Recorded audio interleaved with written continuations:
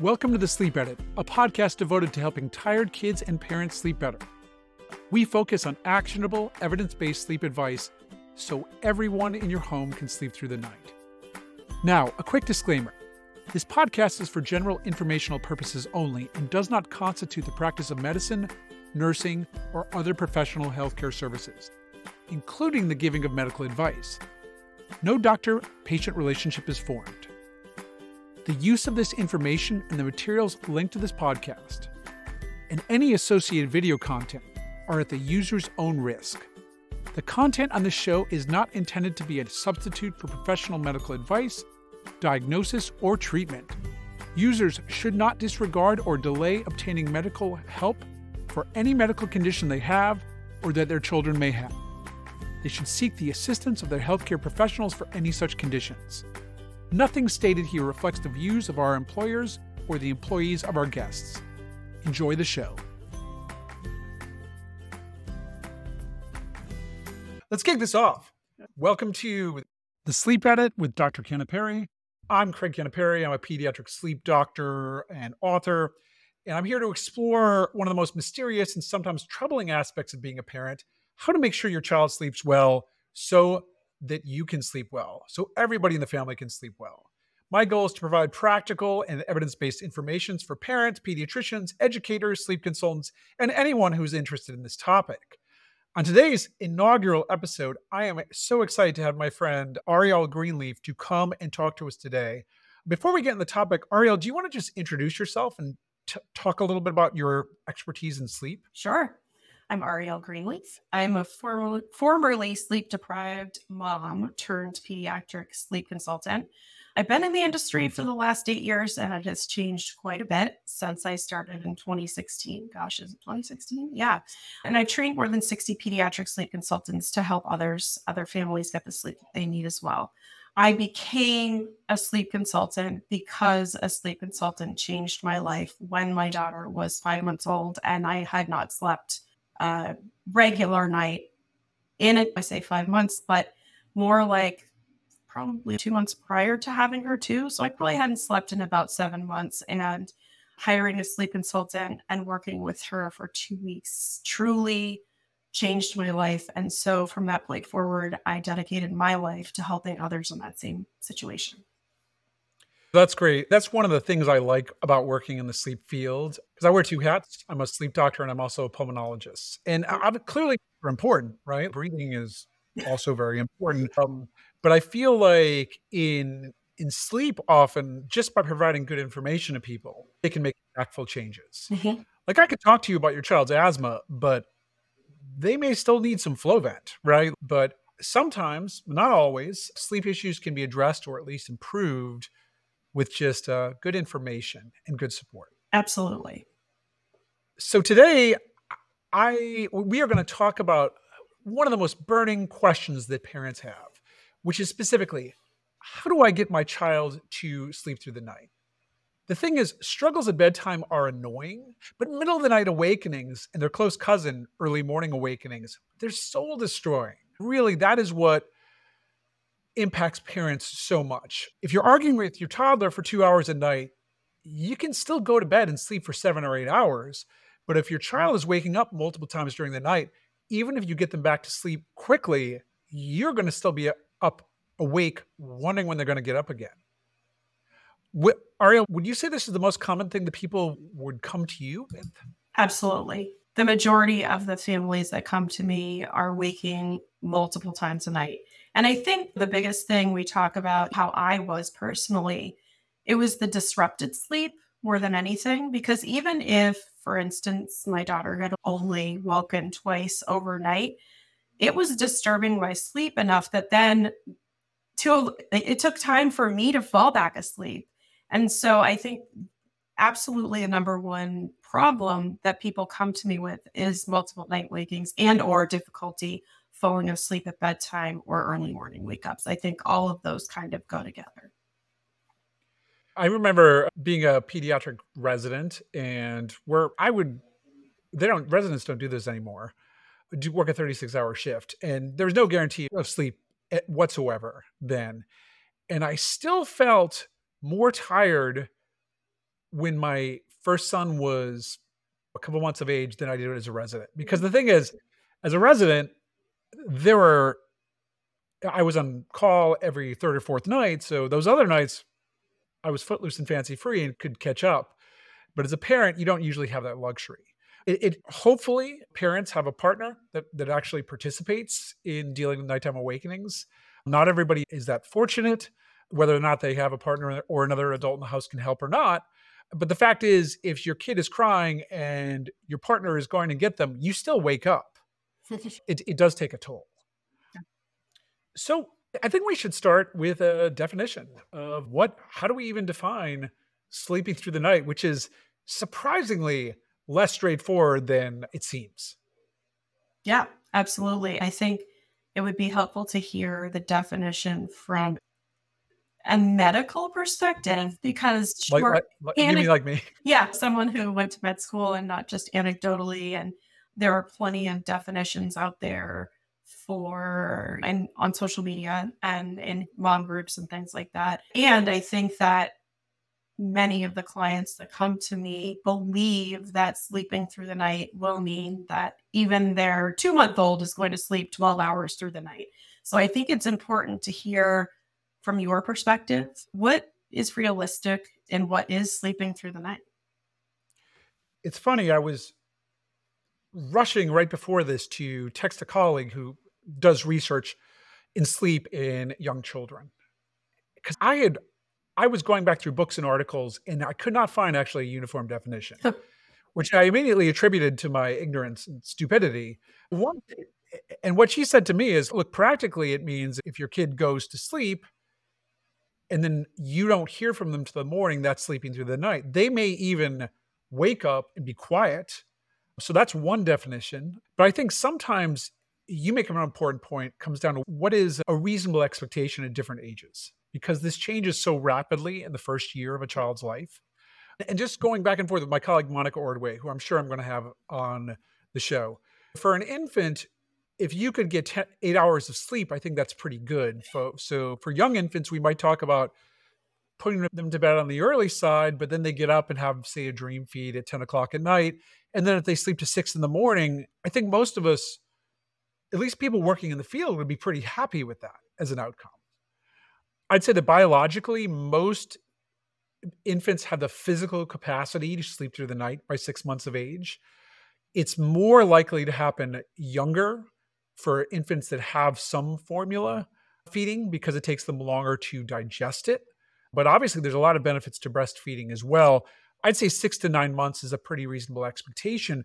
What I want to say is, I don't want to get hung up on the definition, because the fact is, if you're tired and your child is waking up 3 or 4 times a night, what we're going to talk about today is how you reduce that number, right? It may not be perfect.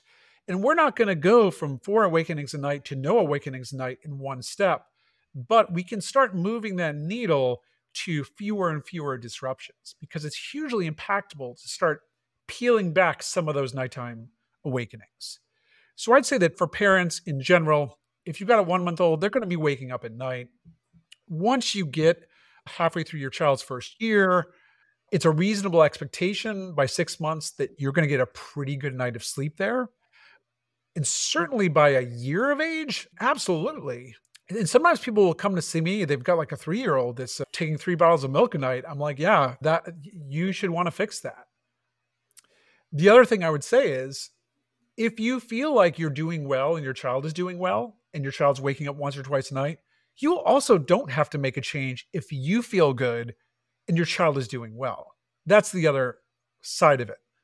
But I imagine most people listening to this probably aren't that excited about how their child is sleeping. Yeah. But I do want to validate is, if you're happy with how things are going, you feel good in the morning, everybody in the house feels good in the morning, your child's growing well, developing well, it doesn't have to be perfect.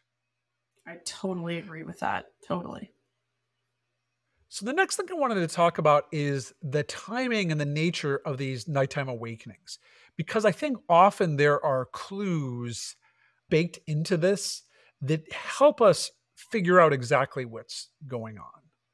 And Ariel, when we've talked about this in the past, I just wanted to start with those early evening awakenings, because you've said something to me that is so interesting and useful that I wanted to revisit this. So, what I'm talking about here is when parents say, I put my baby down at 7 o'clock or 8 o'clock, and they wake up within 30 or 45 minutes and they're crying and it's difficult to console. And I'm never quite sure what to do with that, but I have some real insight into this. Yeah, in my experience, it depends on the age. I know I've shared that with you before because I think a lot of times as newborns are becoming infants, so if we're looking at 3 months, 4 months, maybe even into 5 months, sometimes as we begin working with them, we're experiencing this, what some people call false starts. I don't personally look at it as a false start because in my experience, what it generally means is the bed timing is off. So, in most instances, with the people that I'm working with, it means that bedtime is too late.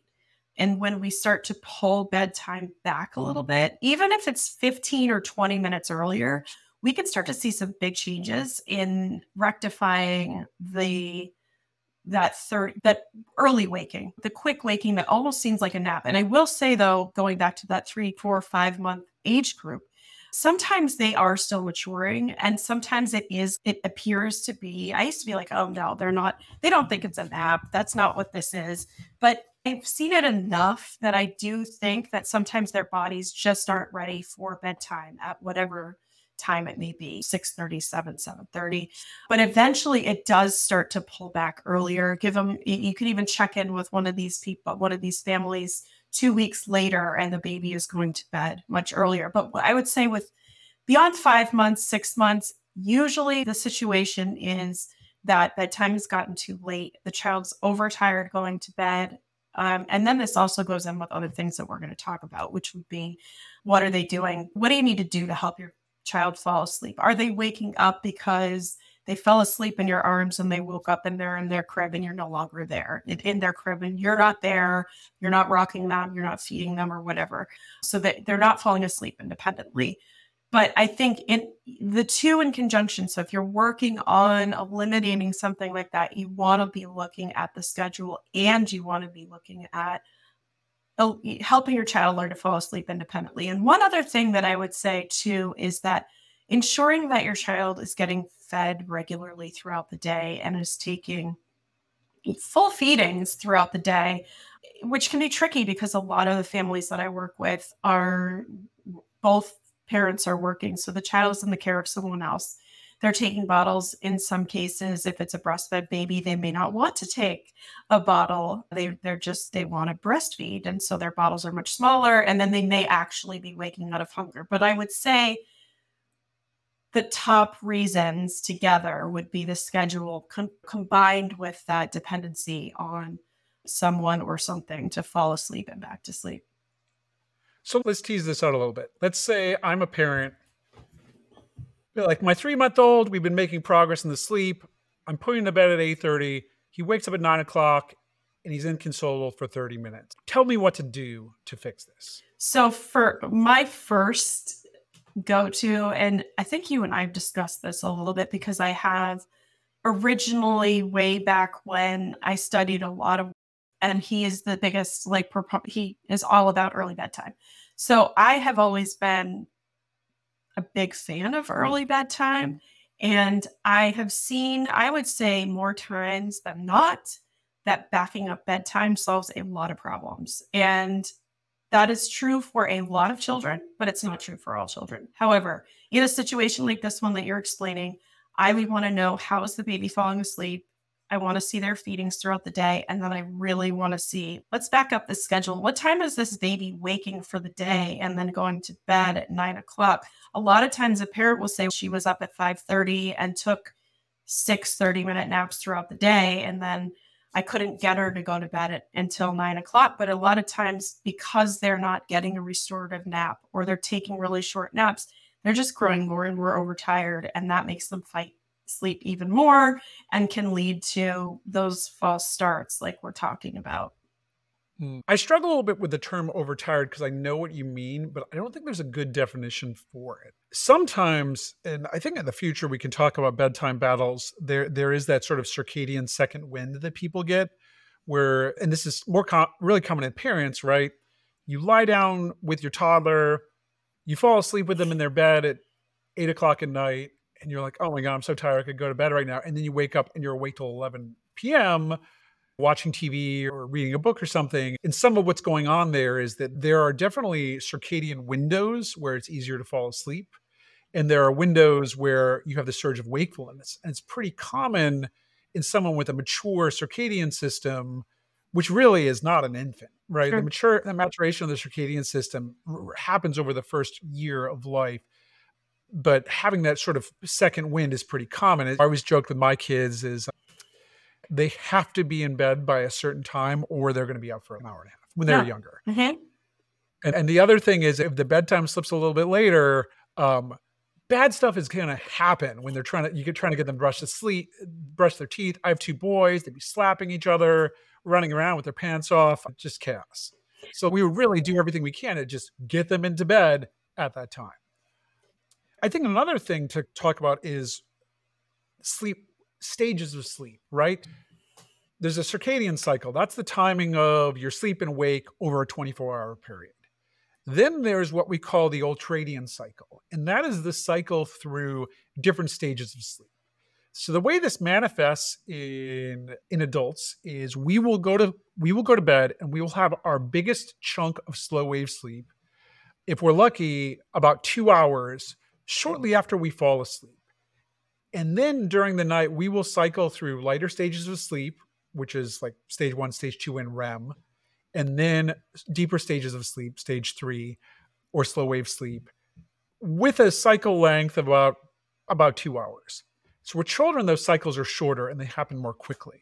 And the reason this is germane to nighttime awakenings is that long period of slow wave sleep. It's the holidays, you're driving home, your kid falls asleep in their car seat, you transfer them to the crib, you feel like a parenting genius. They're in slow wave sleep. Nothing was going to wake them up. Also, sometimes for older children, if they're waking up during that time and they're absolutely inconsolable or they're wandering the house acting weird, that is a parasomnia, right? What we call a non-REM parasomnia. The most common are night terrors or sleep terrors, which can be 30 to 45 minutes of screaming and being inconsolable. Children are sweating, they're crying, nothing you do works, and they don't remember them the next day. It's hard to interrogate like a 9-month-old, but like an older child can't really tell you what happened. Sleepwalking is pretty easy to get, right? Because they're actually leaving the bed and walking around the house. My older son does this once in a while, and I'm a little bit concerned when he goes to college because it does happen when he's stressed. And then there's confusional arousals, they're not quite a night terror, but someone may sit up, talk in a nonsensical way, go back to sleep. These are all non-REM parasomnias, most likely in that couple of hours after sleep onset. And then the sort of REM-related phenomenon. So there's nightmares, right? Like nightmares have a narrative. If your child wakes up and says, the mouse was chasing me and he had a big hammer and I was just trying to get some cheese, that's a nightmare that came out of REM sleep because it had a clear story to it. But the other thing that is so common in kids are what we call sleep onset association disorder. Ariel, I don't know if you want to explain this a little bit here. This is such a common cause of nighttime awakenings. Sure. And it's really, when we're talking about sleep training, we're talking about addressing this problem commonly. Sure. I think that's probably when I'm thinking about working with a client, again, it's let's look at the schedule and then let's figure out how is your child falling asleep. So what did you call it? Because you have like more of the medical term for it. Sure. It used to be called, I'm not going to get into the international classification of sleep disorders, version 2, version 3, but the common term is sleep onset association disorder. Okay, yeah. Which was a subset of behavioral insomnia of childhood. All of these have been lumped under the rubric of chronic insomnia now, whether you're like age 3 or like 93. You had 3 months of sleep difficulties, you're meeting that definition. But I still think it's a useful term because it explains a little bit what's going on. That's really interesting. That would even be classified as insomnia. But I suppose It's a dependency on something, and it's disrupting that dependency is disrupting your either your ability to fall asleep or your ability to fall back asleep. So essentially what that means is what we're trying to do is teach babies and children to fall asleep independently. So without any sort of sleep onset dependency, really rocking, walking, bouncing, driving in the car, feeding to sleep. We want to help the child or baby feel safe and comfortable in their own sleep space. So whether that be a bassinet or a play yard or their crib, helping them to learn that they don't need to know. One of the biggest things, and I'm sure you've heard this, is my baby falls asleep so easily in my arms. I place her down in her crib and she just screams and she's up for hours. And we need to teach baby how to fall asleep comfortably in her own space. And that doesn't mean you have to place her in there, let her scream and walk away. It can be a slow progression out of the room. You slowly get her in there while she's drowsy, and then she might get a little upset, and you can put your hand on her, or maybe even pick her up and put her back down again. It could take a little bit of time, but eventually they do learn, okay, I am comfortable here, and I'm safe, and I can fall asleep without you. And I can also wake up in the middle of the night, as we all do, and turn around, realize where I am, and then fall back asleep without having to say, Mom, come save me. Dad, come save me. So that's really, in my opinion, that's really the definition of sleep training is let's get rid of the dependency on someone or something. It could be a pacifier. It doesn't even have to be a parent. It could be pacifier falls out, the baby freaks out. You have to go back in and plug it back, replug the baby. And so put it right in the cry hole. Yeah, plug it right up. But there's so many people that play what we call passy pong all night long, and it's disrupting the parent's sleep and it's disrupting the child's sleep. So ultimately, the goal is to help the child fall asleep independently, feel safe and secure in their own sleep space, and that leads to, in general, leads to better sleep both during the day and overnight. Yeah, I think that it is so important. And I just want to tease out a few parts of what you brought forward. The first is that what we're talking about are circumstances your child needs to fall asleep that are absent in the middle of the night. So if you rock your child to fall asleep, unless you are rocking them all night long, they are going to wake up and want to be rocked again. And the timing of this is with those bouts of REM sleep, because REM sleep is actually a pretty light stage of sleep. If you look at the EEG, like the brainwave pattern, it looks a lot like wakefulness. And if you've ever been woken up from a dream, you actually feel pretty awake. Like you're lucid. You can tell the story of what happened in that dream. Whereas if you wake up out of slow wave sleep, you feel very groggy. And there's a lot of what we call sleep inertia. So the timing of these events is usually parents get their child to fall asleep. There might be some struggles around it. They might be arguing with their toddler, eventually say they rock them to sleep, they lay down with them, they give them a bottle. Then the child has that nice bout of slow wave sleep for an hour and a half, 2 hours. Then when the parents are getting into bed, the children cry out for them, right? Like they call for them, and then the parents have to go and do it again. They have to rock them or feed them or what have you. And that can happen anytime there's an episode of REM sleep, which is, again, after that first part of the night, can happen every 1 to 2 hours. It doesn't have to happen every time, right? Like we've all seen those parents who are like, they're dying because their kid's waking up every hour. But more common, it's a couple of times. And it may also manifest as an early morning awakening with that last REM period of the morning. Again, the second half of the night is weighted with more REM. And then the parents get in the habit of bringing the child into bed with them. And guess what? Your 2-year-old is not going to raise their hand and be like, Mom, I seem really tired since I'm getting up at 4:30 every morning. And then, as my younger son used to do, would stick his whole hand into my mouth if he was trying to sleep next to me. We called it mouth hands. They're not going to stop doing that on their own. So I think that really, and this is where it can be so helpful working with a sleep consultant, working with your pediatrician, you actually need to go through the story of what you're doing at bedtime. Usually these things are obvious, but occasionally they're not. It might be something like, back when people used to have CD players or something, right? They'd play their Dreamtime CD, their Baby Einstein or whatever, and that recording was 30 minutes long. The kid falls asleep when it's on. The parents have to go in and turn this on multiple times during the night. So anything that you don't want to have to do in the middle of the night, you should really try to avoid doing that at your child's bedtime. When they're infants, really aged 3 to 4 months of age, you try to put your child down drowsy but awake so they can start to learn to fall asleep independently. If it doesn't work, you can just then soothe them back to sleep and try again a couple of weeks later. They develop so quickly.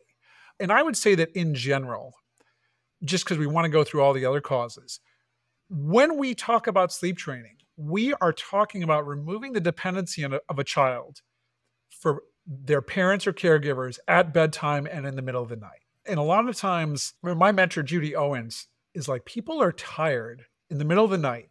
So you just have to teach them to do whatever they're doing for sleep training. And it's not necessarily cry it out. It's a behavioral plan to get them to fall asleep independently. And then in the middle of the night, they can just do what they need to soothe their child, because if they establish independent sleep at bedtime, often, not always, but often, those middle of the night awakenings drop out over the course of 4 to 6 weeks. Because the fact is, we live in a country where parents don't have a lot of parental leave. There really aren't a lot of great supports. People don't have family members living in their house who can help them. A lot of parents have to go to work with it when they've got a 6-week-old at home, and they just need to survive during the night. So I think in the future, we can talk about different sleep training techniques. Absolutely. Because there's a million of them, right? It's not just cry it out. And this always bothers me, right? My book's called It's Never Too Late to Sleep Train. And I didn't want the term sleep training in the title. Like, it has a certain valence to it. Like, I don't have a problem with it, but a lot of people do. And the fact is, well, my agent was like, nobody's going to know what you're talking about if you don't have sleep training. They were right about that, but that it has in some circles, it has a sort of a negative valence. Oh, absolutely. I feel like that's part of the mommy wars. It's this dividing conversation, and it doesn't need to be. I just don't think it needs to be. And to come back to the definition of insomnia, a component of insomnia is not just what your sleep pattern is. It can be problems falling asleep, problems staying asleep. It's also impairment or unhappiness the next day. So for an adult, if an adult came in to, I don't see adults, but I see 22-year-olds. They came in, they're like, I sleep 6 hours a night. I have no problems getting out of bed. I'm not sleepy during the day. I'm a straight A student in school. But someone told me there's a problem here. I'm like, there's not a problem. That's not insomnia. Insomnia has the definition of being unhappy with how things are going. And the way that manifests in young children is usually not, the kids are fine the next day, right? They can sleep in the car, they can sleep in the crib. They're not like driving minivans or giving presentations at work. They're just like, they can catch up, but it's the parents that are unhappy. And that's included in the definition of insomnia in childhood. If the parents are struggling as a result, that gets you to that insomnia definition. Very interesting. So let's talk about other causes of nighttime awakenings. And I know this is one of your favorite topics, Ariel. I think maybe we're going to just name this after you, and it's sleep regressions.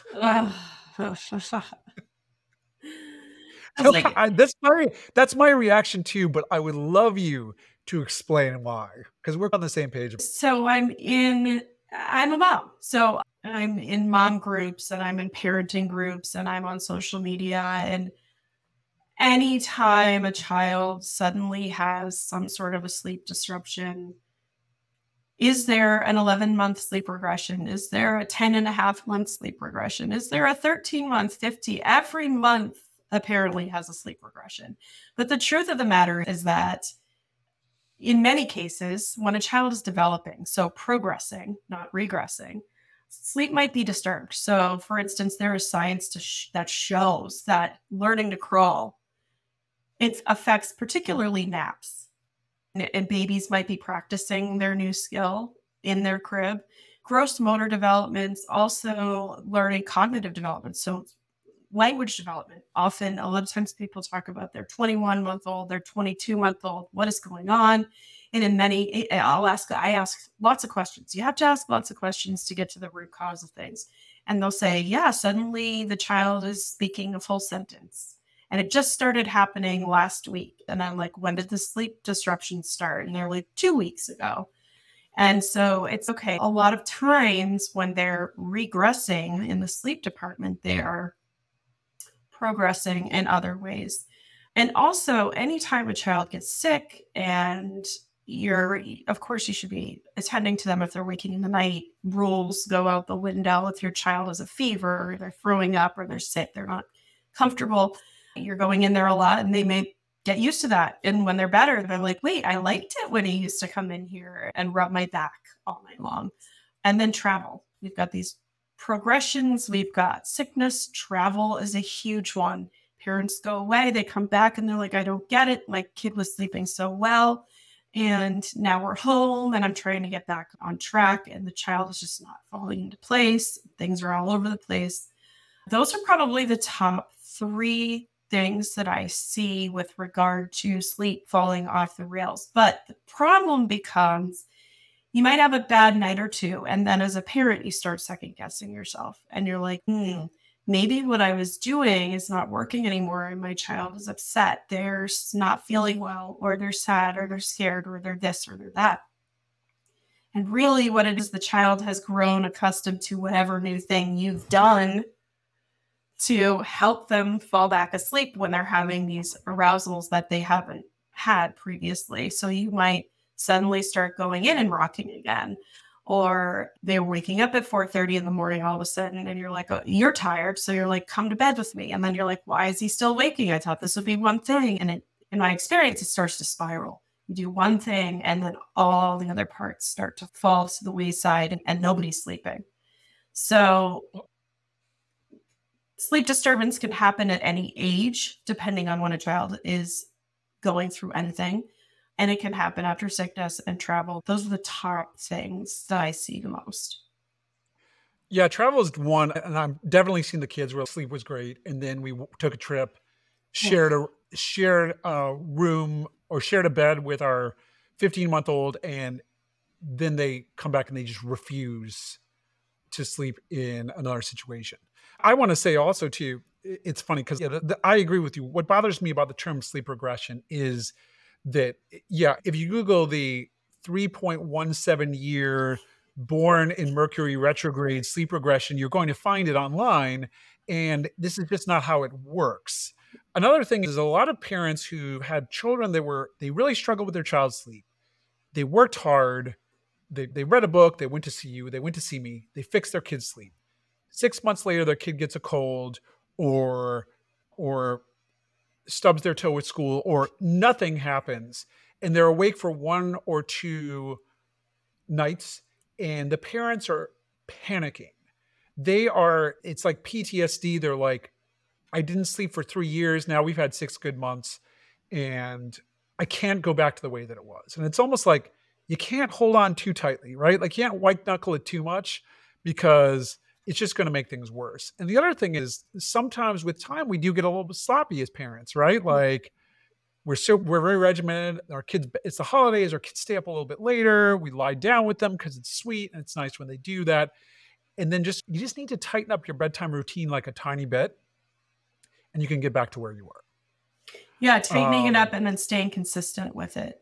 I'm just thinking about it. I just recently had a returning client and I worked with her older son and he did great. And then she had a second child. And it's funny, parents are like, oh, this is my 3rd kid and I should know how to do this. And every kid is so different from the next. And first child could travel really easily. And now second child is a toddler and they went and they traveled, and quite literally this child was like just not sleeping at all when they returned. And mom was just so desperate, and she knows what to do, right? She knows what's right. She knows what's worked.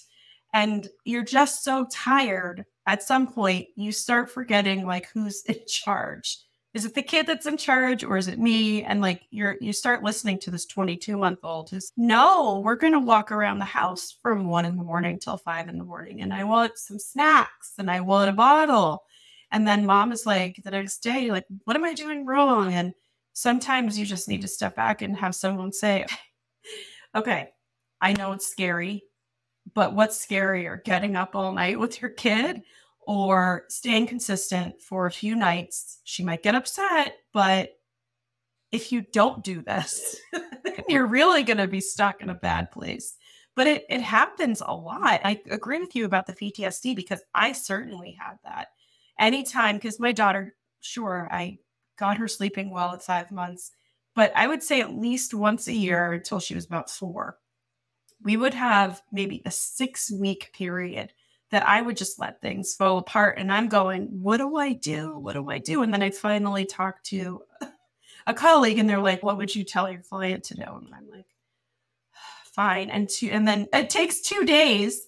I get it done. And I'm like, why did I get myself to this place for 6 weeks of like newborn sleep? But it's hard to be a parent, period. It is. And what do we call it? As I learned in medical school, the definition of a phase is when a patient is doing, when a child is doing something annoying and we don't know why, but it's probably going to go away. Yeah. Kids, that's not the real medical definition. But I feel as a parent and as a doctor sometimes, if I'm like, sometimes your child is going to do something annoying for a finite period of time and you're not going to know why. I wrote on my website about how we have a guest bedroom and my younger son, who at the time was like 11, or how old was he? He was like 10 or 11. He just started going to bed and sleeping the other night in the guest room, which is it was a little bit annoying to me because I was like, it's another bed to make or what have you, because he's not going to do it. But it really irked my older son because he felt like his younger brother was getting over on something. And I can tell you as an older sibling, it is absolutely intolerable if you feel like your younger sibling is getting away with something. Still, it bugs me with my brother. I'm looking at you, Matthew. You know what you did. I think sometimes also we get annoyed by little things that kids do. And then you have to ask yourself, like, would an impartial observer find this annoying? And is this really causing a problem? Do they want to sleep with 10 stuffed animals? Let them sleep with 10 stuffed animals. Like, it's even if it's annoying to you, if it's not really causing a real problem, if you explain to your friends, be like, they're doing this is so annoying. They're like, what's the big deal? Maybe let some things go. Yeah, definitely. So I wanted to turn to something else you mentioned, which is our medical issues, which is something that, again, we're not usually talking about serious medical issues, but sometimes parents come in and they think they've got a behavioral problem. What they really have is a medical problem. And the problem, and a lot of common problems will manifest at night. Just to go through the list. Obviously, ear infections are very painful when you lie down, but there are also kids who have chronic otitis. They have just persistent fluid in their ears. Often, if that's treated with ear tubes, the sleep will get better. Acid reflux, if your child is spitting up a lot at night, treatment of the reflux may improve things. Eczema is actually a big one. And they showed even in older kids with eczema who are itching a lot at night, their sleep is disrupted to the point that they are impaired like a child with ADHD is impaired in terms of being able to regulate their own mood, behavior, and attention. Yeah, no, it's worth knowing that this can actually, anything that we all wake up during the night, right? Usually we roll over, go back to sleep, but anything that triggers more awakenings from your child may trigger them calling out to you. Asthma is one as well. A child with poorly controlled, asthma will be coughing during the night and wheezing. And a lot of times kids come to see me for sleep problems. And I'm like, this kid has occult, or they have hidden asthma. I treat the asthma, the sleep gets better. And the final thing I want to cover there is actually snoring. We all know what snoring is, right? Because if somebody else is doing it around you, it's really annoying. But the irony is that if you ask anyone, they will never tell you they snore. But, snoring is not normal. Like, snoring once in a while is fine, but children who snore loudly and regularly really deserve an evaluation with a pediatrician. They could have a condition called obstructive sleep apnea, which is where the airway, which is the tube that goes from the nose and the mouth down in the throat, gets closed periodically during the night. Oxygen levels can drop, etc. And I always tell the parents, the danger here is not that your child is going to just stop breathing in the middle of the night. The problem is that every time your child stops breathing, their brain has to turn on and wake them up a little bit so they breathe normally again. So it's not really dangerous in the short term, but it is dangerous in the long term to development and sleep quality. Lots of different treatments for it. Some kids need an overnight sleep test. A lot of kids just need to have their tonsils evaluated. But it's funny, during the pandemic, we saw no sleep apnea, right? Because one of the things that was driving kids' tonsils and adenoids, the most common cause of sleep apnea in young children are when their tonsils, which is the tissue in the back of their throat, or the adenoid, which is similar in the back of the nose, would get big, and they get big with recurrent respiratory infections, and then they tend to stay big. When kids weren't having any breathing illnesses, nobody was having sleep apnea, but now it's picked up again. And that's probably a whole other topic for a thing, but I'd say don't ignore snoring that's happening more than a couple times a week, and especially in infants. Infant snoring regularly is not normal. Worth talking with your pediatrician about. I think it's so important for me to ask those questions right at the beginning before I even start working with somebody, because it's so, I try to explain to them. Also, children who are struggling to gain weight, I would say that's another one that can cause sleep problems, only because in those cases, many times a parent has to wake the child up to eat, because they only are taking 2 ounces every few hours, or failure to thrive, those sort of things. That's something else that I always screen for. But I try to explain to the parent, I can't do anything behaviorally if the child isn't, if the child's ears are hurting, you're not going to leave them to be alone. And we always need to make sure that health is addressed before doing any sort of behavioral work, because it's not going to work. That's why don't waste your money with me, because it's definitely not going to work unless you have that everything's cleared. I think there's a couple of really good points here. The first is your child has to be screened for a medical problem before you start with a significant behavioral plan. And globally, if they're not developing normally, if they're not growing normally, you're not looking at a behavioral problem. You're looking at a medical problem first. And I would say the other part of this is, to me, if a child is falling asleep on their own and waking up in the middle of the night, I'm taking a hard look at them for a medical problem. It isn't always a medical problem, but I'm ruling those things out, because that's a really common manifestation of a medical disruptor of sleep, is nighttime awakenings when the parents have everything dialed in with their bedtime. They're doing everything perfectly at bedtime. The child's falling asleep independently. The kid's waking up at night, and they don't know why. Well, at this point, we're actually going to take a little bit of a break, because Ariel and I had so much to talk about on the topic of sleeping through the night that we ran long. So I really want this podcast not to be too long, because you are probably a tired parent if you are listening to this. So just tune in for our next episode, where we will be covering nighttime feeding issues, adjustment insomnia, such as what happens to your older child when you welcome a new baby home, issues with your child's sleep environment that can wake him or her up at night, and the dreaded too much time in bed syndrome. Thanks so much for listening to The Sleep Edit. You can find transcripts at the web address sleepedit.show. You can also find video of the episodes at that address, as well as in my YouTube channel. You can find me at drcraigcanapari.com and on all social media at DRCANAPARI. You can find Ariel at Instagram at Ariel_Greenleaf. That's ARIELLE_GREENLEAF.